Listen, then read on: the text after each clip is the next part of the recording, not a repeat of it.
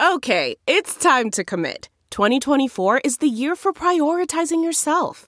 Begin your new smile journey with Byte, and you could start seeing results in just 2 to 3 weeks. Just order your at-home impression kit today for only $14.95 at Byte.com. Byte Clear aligners are doctor-directed and delivered to your door. Treatment costs thousands less than braces. Plus, they offer financing options, accept eligible insurance, and you can pay with your HSA FSA. Get 80% off your impression kit when you use code WONDERY at Byte.com. That's BYTE.com. Start your confidence journey today with Byte.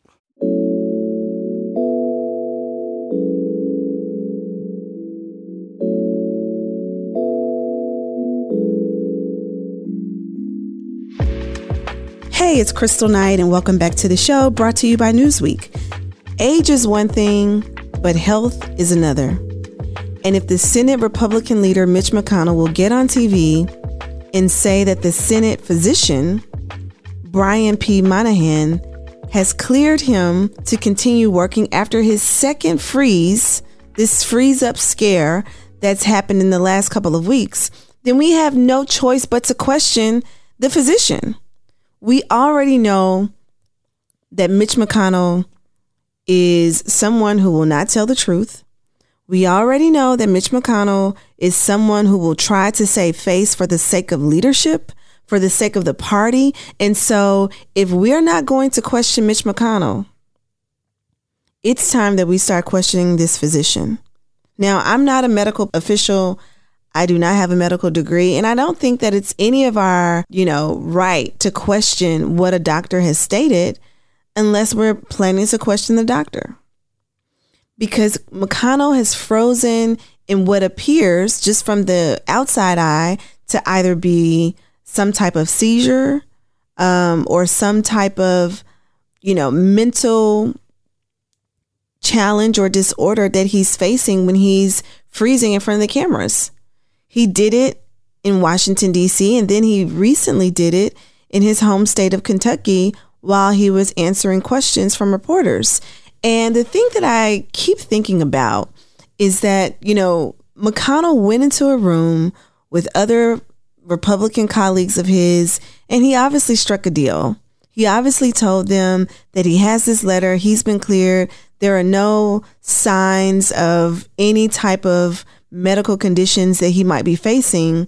But we also know that he suffered a concussion earlier this year when he fell and hit his head at a dinner in Washington. And his speech is slower. His stride is slower. He appears to be a little bit slimmer, but he still is not revealing what is actually going on. And many may say, well, it doesn't matter. This physician cleared him. But this is the leader of the Senate. The Senate, which controls a number of things as it relates to national security for this country.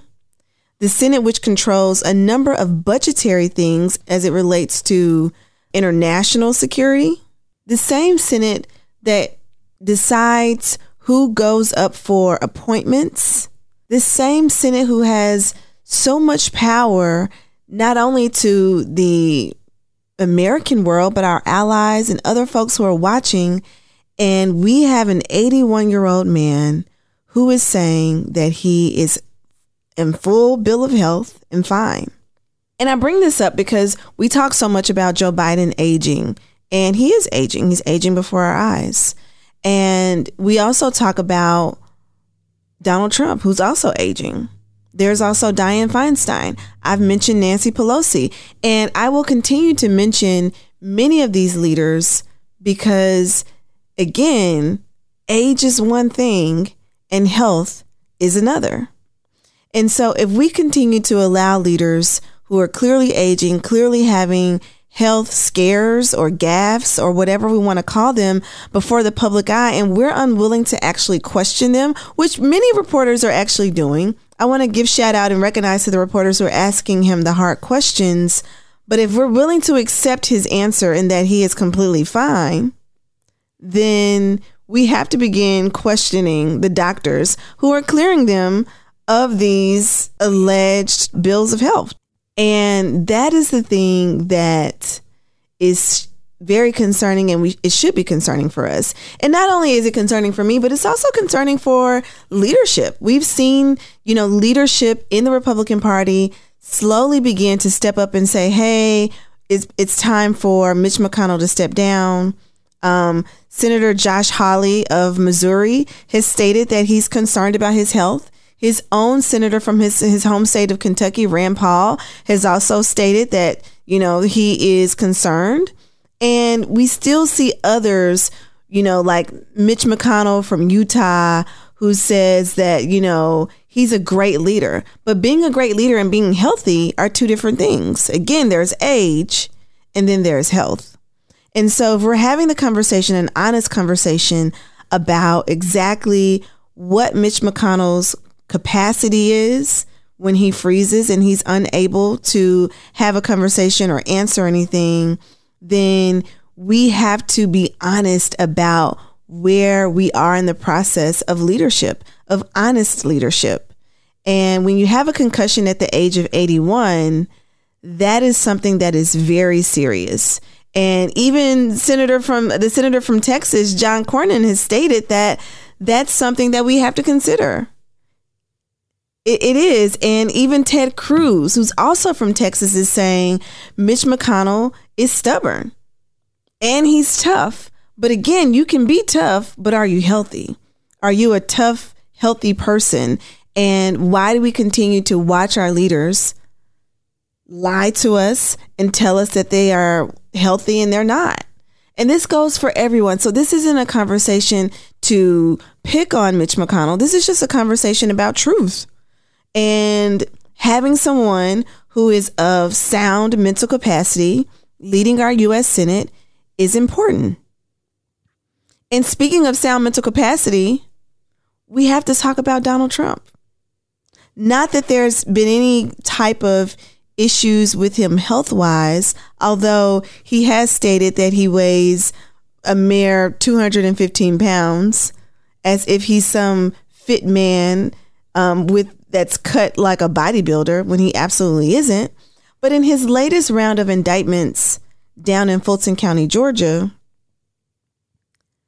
he has again stated that it's a witch hunt. Again, no surprise there. And over 350 people have been sentenced to jail or some type of sentencing around January the 6th. So there's another case that's happening in Washington, D.C., in addition to the case in Fulton County, Georgia, in addition to the case in Florida, in addition to the case in New York. And bodies are dropping, and not as in dead dropping, but bodies are dropping as in people are beginning to be sentenced. And we already know that people have been sentenced. But this week, 2 to 4 members of the Proud Boys have gotten serious sentencing. Enrique Tarrio, he's gotten 22 years in jail for sedition conspiracy. And he recently did an interview on a major news network stating that he did not believe that the 2020 election was stolen. He's upset that Trump did not provide him with financial assistance and legal fees. Ethan Norton received 18 years, also affiliated with the Proud Boys. Dominic Pelosa was sentenced to 10 years. Joseph Biggs was sentenced to 17 years. And people are still out here supporting Donald Trump. It is so amazing to me. At the end of last month, there was a Republican, the first actually Republican debate. There were 8 candidates on stage. Nikki Haley, Tim Scott, Vivek Ramaswamy, Ron DeSantis, Chris Christie, Mike Pence, and others. And when asked by the moderators if Trump were to become the nominee, would they support him? I think there were 6 of the 8 folks on stage raised their hands and said that they would. Now, how do these people who are running for the GOP nomination for president expect us to believe that they will absolutely support Donald Trump if he's the nominee, understanding that 350 people have already been sentenced around what happened on January the 6th. That's not even including his co-defendants. What are there? 17, 18 co-defendants in Georgia around that election case. Him trying to find extra votes to overturn the election.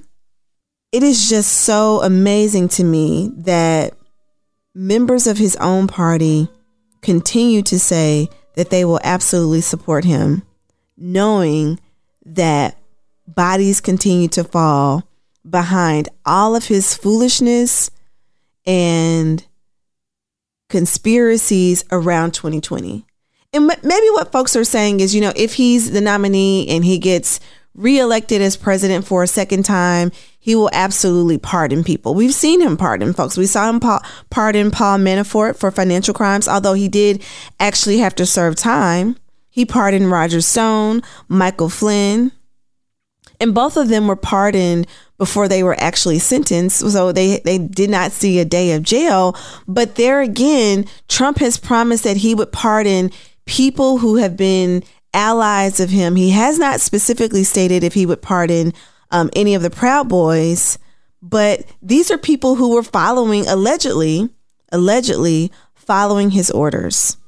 These are people who absolutely believed in him.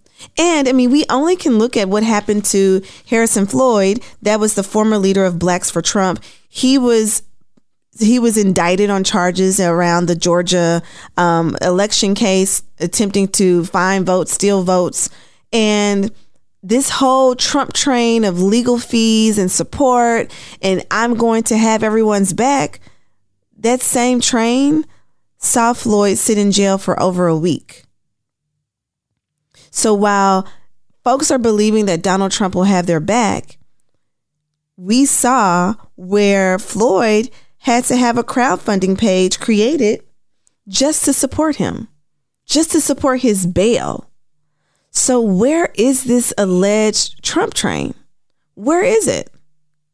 And where is the support that Donald Trump is pledging to give to his allies who are literally facing serious legal challenges, legal charges, legal bills because they supported him? It's really sad to see. The other thing that we have to consider around the Proud Boys sentencing is, what do these sentences mean for Donald Trump? We know that he is facing his own case around his efforts to overturn the election and the events that took place on January the 6th. But there's something that's really sinister about everyone falling around him but him. But even more than that, Donald Trump is running for office in 2024. And people in his circle, pundits, people who are actually against him, have thought about invoking Section 3 of the 14th Amendment, which says it will disqualify him from running for office. The amendment states that any elected official who engaged in insurrection or rebellion against the United States or gave aid or comfort to the enemies thereof is not eligible to run for office. That is absolutely what Donald Trump did. That's absolutely what he did. He gave aid, he engaged, he encouraged silently and complicitly for people to storm the Capitol.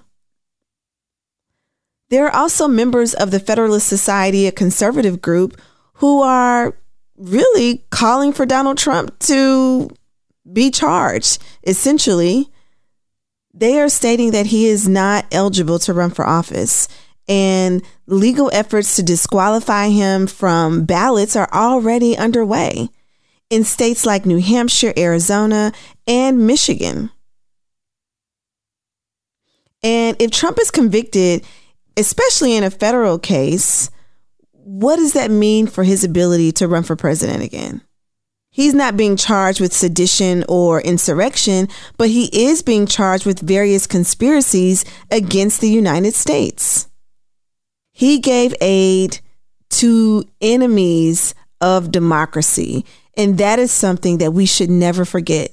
Donald Trump gave aid to enemies of democracy.